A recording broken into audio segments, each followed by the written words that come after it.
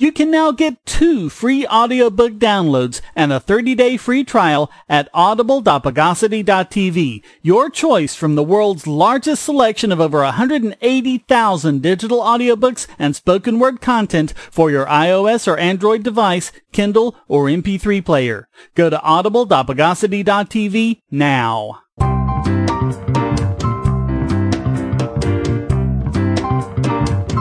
Welcome to the Bogosity Podcast for the week of May 21st, 2017, the podcast that knows how many holes it takes to fill the Albert Hall.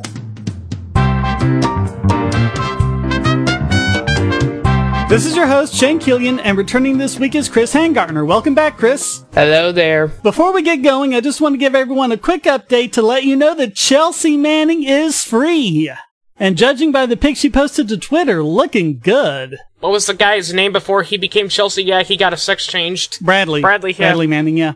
But whatever, a lot nicer looking than Caitlyn Jenner, I can tell you that. Yeah, sorry, Bruce, but you're still ugly. You weren't even pretty as a man. So best of luck to you, Chelsea, and remember, illegitimi non carborundum. Let's de-invigorate the news of the bogus.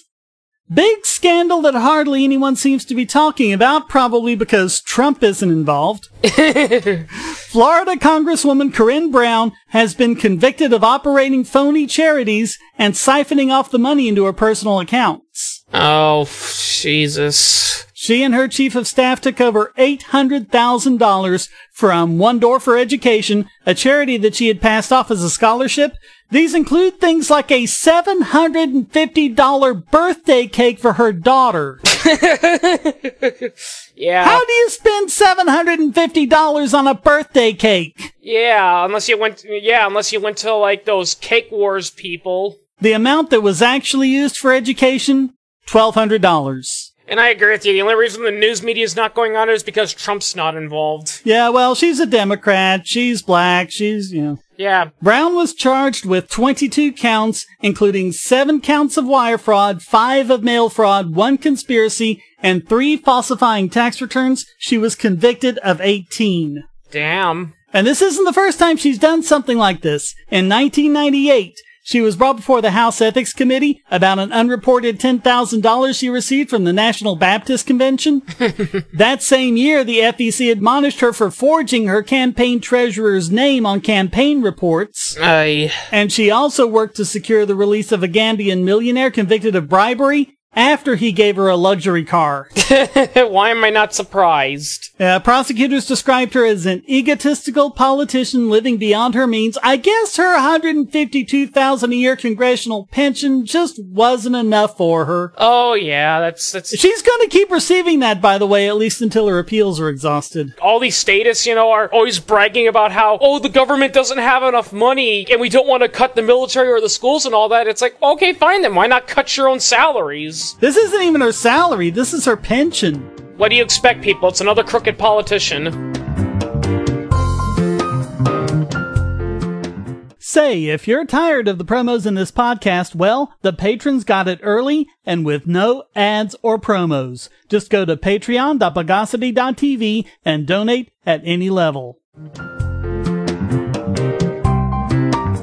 We seem to be covering a lot of stories lately from hideously unconstitutional behavior from Customs and Border Patrol, and they really seem to be showing their true colors. Aaron Gach relented and unlocked his phone so CBP could go through it. When asked about this growing number of searches by Ars Technica, they responded with a long statement that didn't actually say why these searches were taking place. Just like Franz Kafka's The Trial. Keep that in mind as we go through this conversation. You'll find it very Kafkaesque. Gach, interestingly, is a political activist with groups like Greenpeace and Copwatch. He claims he agreed to unlock the phone under, quote, psychological duress coming off 20 hours of travel.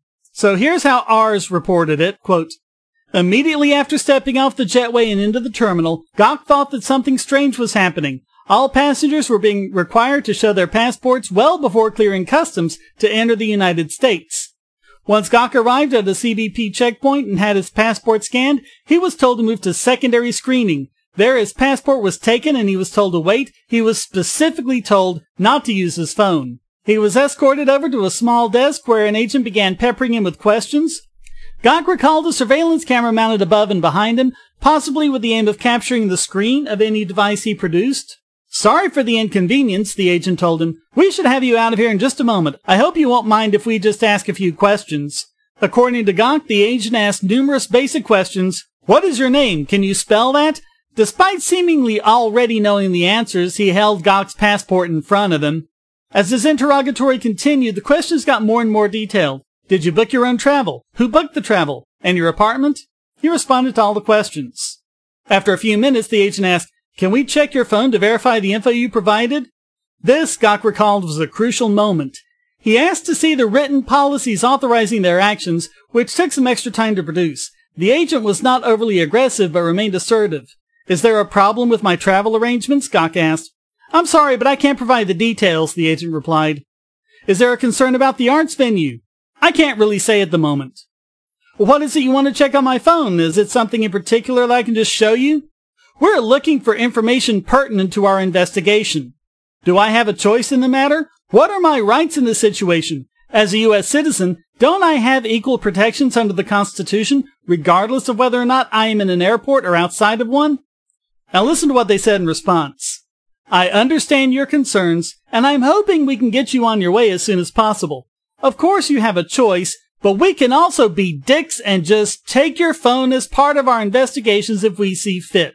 Your phone and its contents are part of your personal effects, which are subject to examination when crossing any border into the U.S. That doesn't sound like much of a choice. What happens if I choose not to unlock my phone? We can detain your phone and any personal effects needed to assist in our investigation. So then, of course, they ask the question they always seem to get to. Is there any reason in particular why you don't want to turn over your phone? I believe strongly in the Constitution and in my right to privacy, Gawk replied. I have nothing to hide, but the only way I know if I actually have any rights is if I try to exercise them. But it sounds like I don't actually have those protections in this situation. Once Gawk handed the phone over, the agents took it out of his sight for several minutes before returning it and thanking him. The entire interaction, from the time he was sent to secondary to the time he could leave, lasted about 90 minutes. Gawk said, quote, when the CBP takes that oath of office to follow the Constitution and tells you that you don't have the Fourth Amendment at San Francisco Airport, that raises huge questions for me. The Fourth Amendment is one sentence, and it's pretty clear. It also says something about the places to be searched and the things to be seized. What's the specific area that's being searched? In the case of the CBP, there's none of that. I read the Fourth Amendment, and I don't find the justification to have that authoritarian overreach. They don't, but they'll find a way around it. Yep.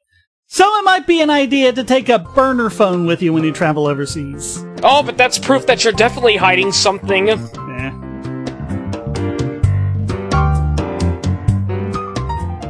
Do you have children, or nieces or nephews? Are you homeschooling, or just want to counter some of the socialist indoctrination most children get in school? If so, go to bogosity.tv/TuttleTwins, and you'll be taken to a website where you can get some great books for elementary-age children. The Tuttle Twins books are books about liberty and free market economics that include children's versions of Bastiat's The Law, Leonard Read's I, Pencil, and Hayek's The Road to Serfdom, as well as books about the Federal Reserve and how regulations protect business cronies. They'll learn about the harm caused by eminent domain, or regulations passed in the name of safety, and fundamental concepts of liberty. And as you can see from the sample pages on the website, they're all easy to read and nicely illustrated. They're just $9.99 a piece, or get a special discount as well as free bonuses when you purchase all 5. You can even buy in bulk to donate to schools and local libraries. So get the Tuttle Twins books at bogosity.tv/TuttleTwins. We covered the case of Troy Davis, an innocent man convicted based on witnesses who were pressured by police and later recanted and executed in Georgia in 2011 because he couldn't positively prove his innocence. Last time I recall correctly, isn't it supposed to be the other way around? Yep. Yeah, the guy's supposed to be 100% innocent until you can prove that he's 100% guilty. As well as Cameron Todd Willingham, an innocent man executed in Texas in 2004, even though there's no possible way the fire he was accused of setting could have been set. Well, now Arkansas has one that they can record with their high and worthy deeds. Liddell Lee was arrested in 1993 for the murder of Deborah Reese, a crime for which he professed his innocence up until his execution. He had trouble finding lawyers to fight for him, dealing with drunk, conflicted, and grossly incompetent attorneys. None of them went with the actual evidence, which showed the murder scene drenched in blood, yet not a speck on Lee, fingerprint evidence that was no match, an outright refusal to do DNA testing. They all ended up asking to withdraw solely because Lee kept telling them he was innocent. Yeah. But I mean, this is how it is with public defenders. I mean, they're really agents of the state, and they're not interested at all in your story or whether you're even innocent. The sad truth about the whole, if you do not have a lawyer, one will be provided for you. The problem is that those public lawyers, I've actually heard they're not the best, and many people say that they're horrible. And further, none of his defense lawyers had hired a psychologist to test his intellectual disability, and no court was at all bothered by the fact that a member of the prosecution team was having an affair with the trial judge at the time. Oh wow, why am I not surprised? I mean, any one of those aspects should have been enough for at least a stay of execution. Yet, even with all of them together, none of them moved the courts or the governor to spare his life. You know, screw a stay of execution. I'd let that guy free and put the prosecutor and the governor in the chair. Well, the problem was, Governor Hutchinson was setting arbitrary execution dates for 8 convicts based on the availability of their lethal injection drugs. They were scheduled quickly solely because their stock of drugs expired on April 30th. Hey, Governor, I have an idea about how you can avoid all that problem. Don't have the death penalty. Put the guy in, and if he's innocent, well, he has the rest of his life to prove he's innocent. And by the way, pro-death penalty people, contrary to popular belief, it is not more expensive for life sentences. It is several times more expensive to execute someone. And it's not a deterrent either. Oh, yeah. And his new defense team didn't even have time to get his medical records from the prison because of the fast-tracked executions. Nobody gives a shit about justice anymore. It's all about how many people I can throw in prison, and in some states it's even about how many people they executed. They finally had Lee tested the week before his execution, and the results showed him ineligible for execution due to severe intellectual disability. Both state and federal courts dismissed this and other arguments because, they're just a last-minute ploy to extend his execution beyond the April 30th expiration date so we can't execute him. It's just a ploy. Oh, yeah, well, I'm not the guy saying that we should kill a human being. Yeah. I honestly wonder if some of these prosecutors and federal agents borderline psychopaths, because not only are they okay with execution, some of them take pride in how many inmates they execute. Oh, yeah. Crazy. Makes me wonder, should I be afraid of this guy? Like, should I keep my pets and young children away from him? A lot of psychopaths are very charismatic and can get people to support them, and some of those prosecutors are.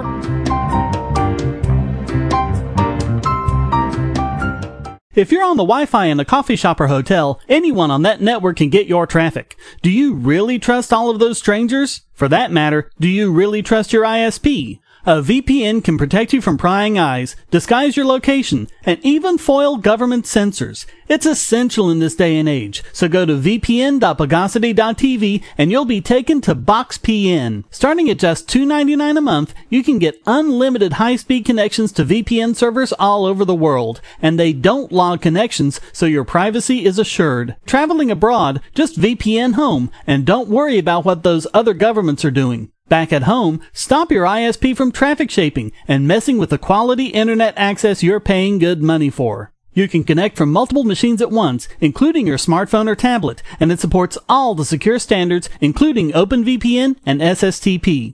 Bypass censors and surveillance with your own secure VPN connection. Go to vpn.bogosity.tv.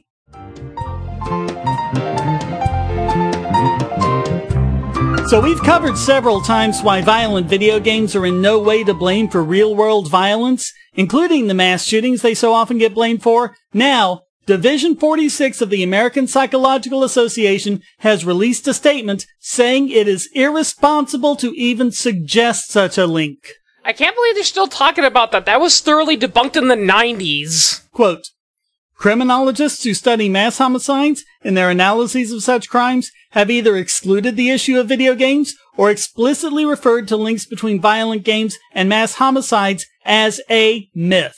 Yep. Yet, very commonly, after young males commit high-profile acts of violence, politicians and news media may speculatively link such crimes to violent video games or other violent media. Such claims are not based on research evidence, and these claims may distract society from more substantive causes of violence, such as poverty, lack of treatment options for mental health, as well as crime victimization among the mentally ill, and education and employment disparities. The thing that's even worse is that some people say mentally ill people should not be allowed to own firearms, and they have to be locked up in a state mental institute. And I'm just like, what? Well, I mean, we've talked about before how people with mental illnesses are actually less likely to commit acts of violence, but several times as likely to be victims of violence. Yeah, it's like, so you don't care about mentally ill people? You just see us as animals that need to be locked up in cages? So they do a good job of reviewing all the evidence, and they give their citations, and they say, quote, by attending to only those cases that fit the assumption that violent media exposure is universal among criminal perpetrators, and ignoring those cases that conflict with this narrative, the perception of a correlation can take hold where no such correlation exists. Yep. This selective reporting may create the impression that there is suitable evidence to link violence and media consumption, despite the non-existence of any clear evidence. Laypeople whose only source of information on this topic is the media are particularly susceptible to believing this narrative. Selective attention may also fail to observe that the correlation between youth violence and violent video game use in society is an inverse one, with youth violence declining by over 80% during the decades in which violent game use soared. These days, just about every child, both boys and girls, plays video games. Discovering that a young crime perpetrator also happened to play violent video games is no more illustrative than discovering that they happened to wear sneakers or used to watch Sesame Street. Oh, yeah. And I think all the regular listeners will recognize this as the fallacy of post hoc ergo propter hoc. Yeah, here's another good example. One of the Columbine shooters, he was into poetry. Does that mean anyone who likes poetry is going to be a violent killer? Quote, further, there have been several shooters who were initially linked to playing violent games, yet upon investigative review were found to be minimal consumers. These include the perpetrator of the 2007 mass shooting on the Virginia Tech campus, who was found to have no notable exposure to violent games, despite initial claims to the contrary, and the perpetrator of the 2012 mass shooting on the Sandy Hook Elementary campus, who, although he was reported to have several outdated action-oriented games in his home, was reported by witnesses to mainly play non-violent games such as Dance Dance Revolution. If I recall correctly, I read an interview with people who knew Adam Lazan, and they said that the early signs, although granted it's not a guarantee that something might have been up, was that he was kind of obsessed with history, and he was in particular obsessed with bloody history, like he would talk about the Holocaust, but still, that's not a sign. Well, God, look at how much we talk about the Civil War in our hangouts. Yeah. They all seem to come around to that sooner or later. Probably because the Civil War is a common reason why a lot of people say, that's why we need to have the state. How are we going to prevent those racist Southerners from defecting and using that as an excuse to torture people, which, by the way, they didn't do in real life? Well, and it's just so rich in all sorts of lessons you can learn from it from both sides. Yeah, I mean, there's actually a really good quote that said World War I never would have happened if Europe had paid attention to the U.S. Civil War. Yep.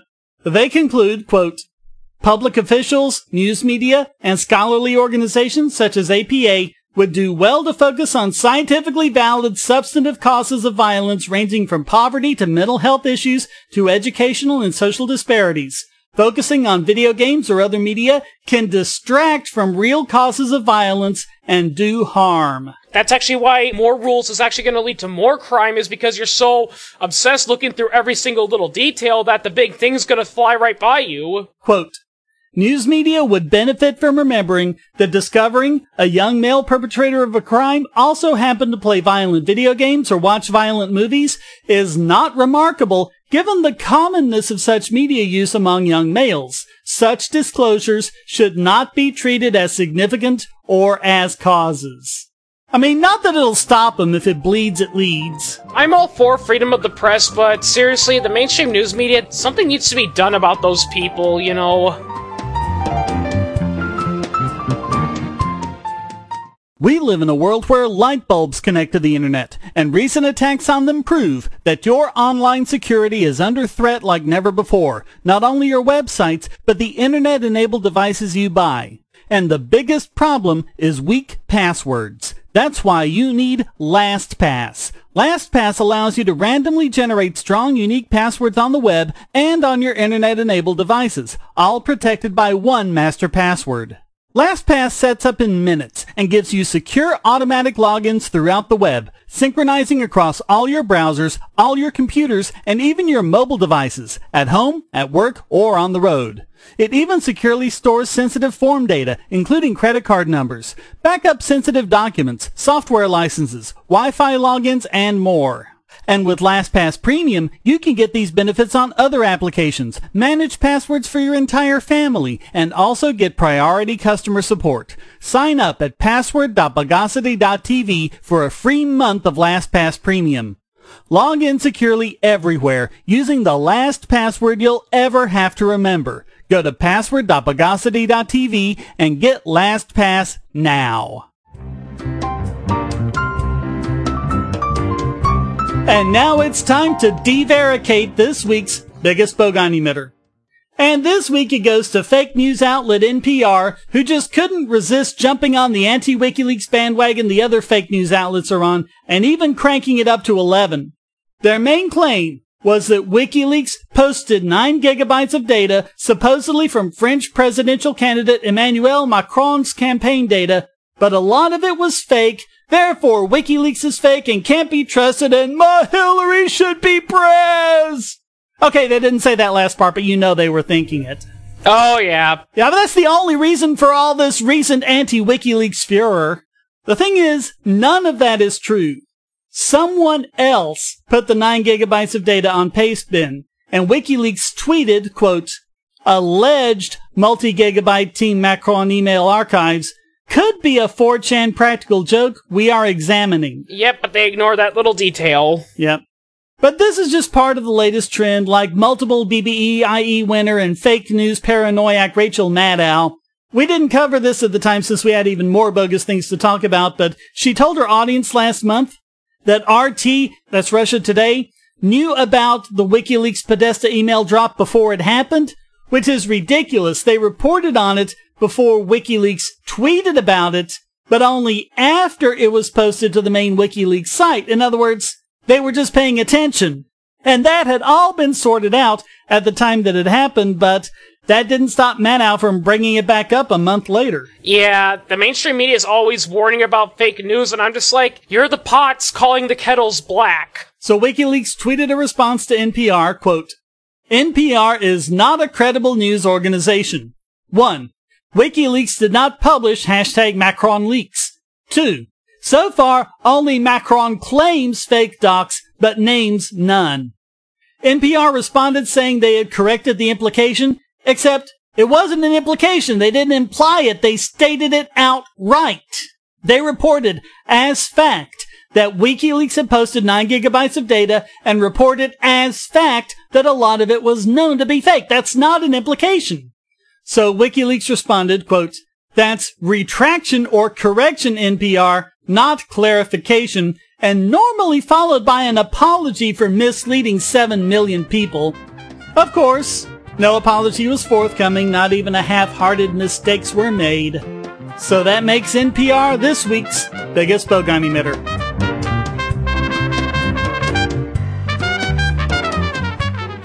If you're going to shop online, use our special links to shop at Amazon. Clear your cookies and go to amazon.bogosity.tv, and you won't pay a penny more for your purchase. If you haven't used the mobile app in the last 12 months, or even at all, go to get5.bogosity.tv on your phone or tablet and get $5 off your order of $10 or more. Go to prime.bogosity.tv for a free 30-day trial of Amazon Prime and enjoy thousands of movies and TV episodes, borrowed Kindle books, and get unlimited 2-day shipping for free. And speaking of Kindle, go to kindle.bogosity.tv for a 30-day free trial to Kindle Unlimited. Read over 1 million books and listen to thousands of audiobooks on any device. You can go to music.bogosity.tv and get a free 30-day trial of Amazon Music Unlimited with access to Amazon's entire library of 10 million songs, ad-free and with unlimited skips, and even download to listen offline. All great ways to help this podcast simply by shopping at Amazon.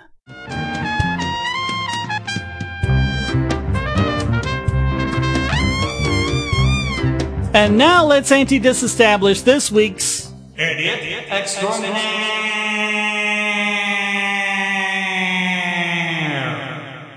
And this week, Blame the First nominated Ben Tarnoff of The Guardian for publishing an article entitled, America has become so anti-innovation, it's economic suicide. Yeah, I was reading that article and it was so stupid. I mean, I know we're going to talk about it later, but like his whole argument is, oh, I found a product that was scamming me. That proves America sucks. Yeah, one company, Juicero. It's a device where you can put in a packet of diced fruits and vegetables, and the machine squeezes it and gets juice from it. Turns out, you can do the same thing just by squeezing the packet, and in fact, that way is actually faster. Yeah, and apparently the machine costs $400, and a lot of people are saying, well, this is a scam. It's like, well, okay, yeah, there's a lot of products on the market that are scams, but why do we need the government to stop products like that? All you gotta do is tell people don't buy the product on social media. I wouldn't even call it a scam. I would just say it doesn't work very well. Yeah.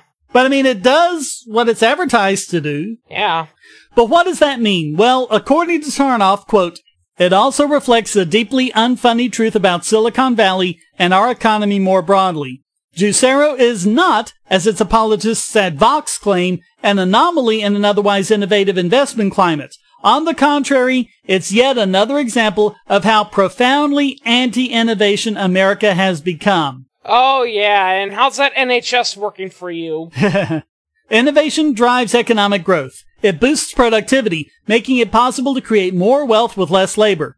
When economies don't innovate, the result is stagnation, inequality, and the whole horizon of hopelessness that has come to define the lives of most working people today. Juicero isn't just an entertaining bit of Silicon Valley stupidity, it's the sign of a country committing economic suicide. Oh yeah, that's easy for you to say when your own country denied a toddler the right to have this experimental genome therapy which would have saved his life. Well, actually, this reporter's from San Francisco. He's just posting it on The Guardian, which is a British newspaper, but... Oh, okay. But still, you know, America has a lot of faults, but we are still innovating, you know. The day when a nation is committing innovation and economic suicide is not when we see bogus products like this hit the market. It's when we have people like you telling the government we need to get involved in all this, and the government says, okay, we're going to prevent this, so we're going to pass all these rules so no one's allowed to innovate because why bother? Check this out, quote, entrepreneurs typically make terrible innovators. Left to its own devices, the private sector is far more likely to impede technological progress than to advance it.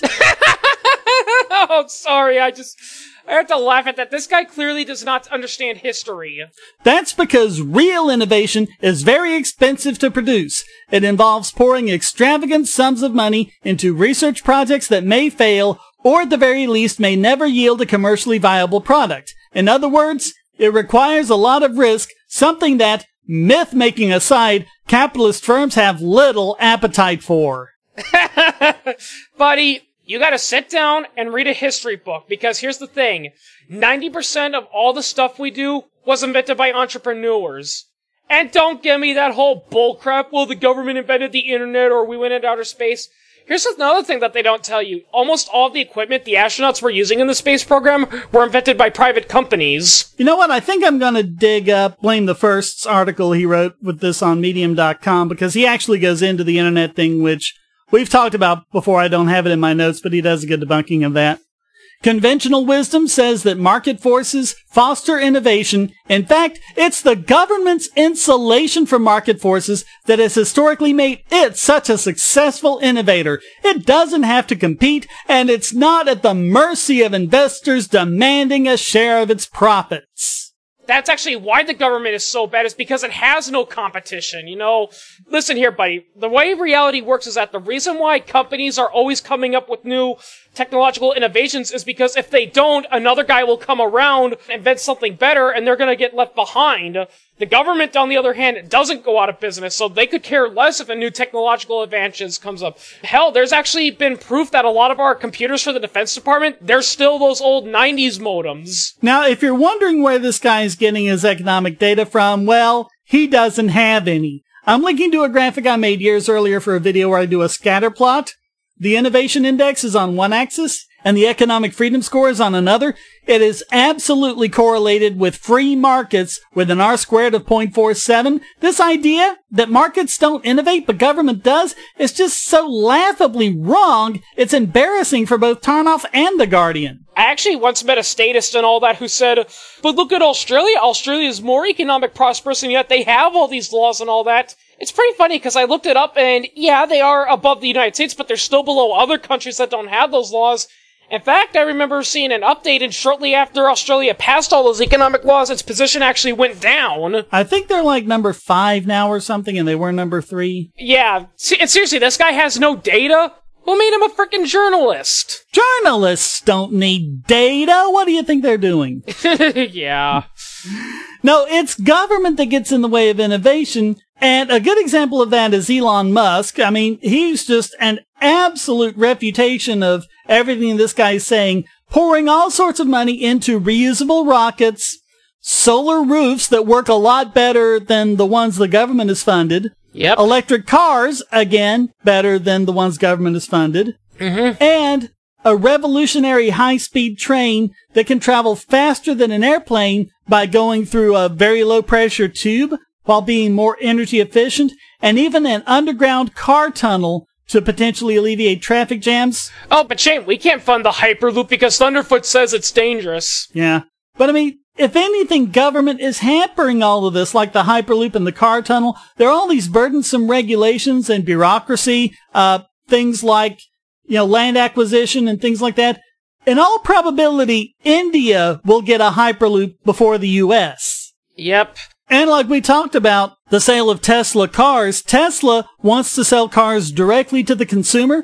Government keeps getting in the way of that. But Shane, we gotta protect the people. How are you protecting people by denying them access to goods or services that could make their lives a heck of a lot easier, and in the case of medical innovation, could possibly save their life? Well, that's true of the Tesla, too. The driverless features of the car make it a lot safer. Yeah, and how come a guy who has stage 4 terminal brain cancer, can't try out this experimental treatment that might prolong his life, even possibly save him? So if America is anti-innovation, it's because of government bureaucracy, not the free market. Yeah. But let's go back to that innovation index I mentioned.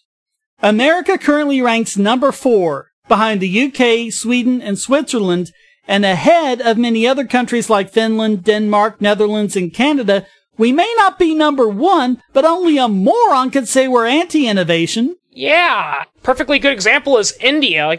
Here's the thing, there's really smart Indians. In fact, some of the biggest tech companies were founded by Indians, but they were founded in America. A lot of people like to think that, well, America's richer than us because we have more smart people or whatnot. Well, then how come all these people who are smart in their native homelands, they have to come to America or Switzerland to get their ideas off the ground? That's always how it worked. Look at history. Look at how many inventors came here from somewhere else. Yeah, and going back to World War II, one of the reasons why Germany didn't have access to all their powerful superweapons was because everyone was coming to America, including some famous scientists, because they were Jewish. Yep, the brain drain. Yep. So that's why Ben Tarnoff takes this week's Idiot Extraordinaire.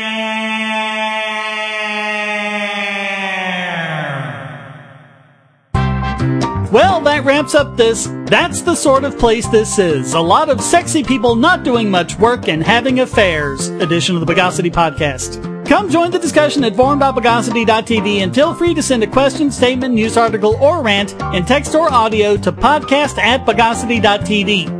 This podcast depends on you to keep going, so please donate using the links on the website or the QR codes in the thumbnail, or become a patron at patreon.bogosity.tv and get the podcast and YouTube videos early and without ads or promos. Thank you for listening, and thanks to Chris Hangartner for joining me. Yep, it's good to be back. Until next time, here's a quote from Newton Lee. The enormous amount of financial resources and creative energy that nations have spent on wars and weapons could have been redirected to curing deadly diseases, feeding the hungry, eliminating poverty, promoting art and culture, investing in renewable clean energy, and solving a host of other important challenges facing humanity. The Bogosity Podcast is licensed under Creative Commons Attribution, Non-Commercial, No Derivatives 4.0 International License.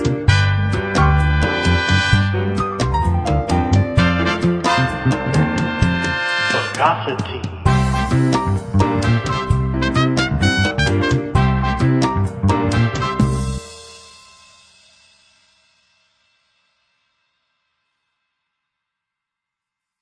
Want answers to creationist claims against evolution? Would you like to know more about evolution yourself, or even engage creationists more directly, with actual peer-reviewed sources to back you up?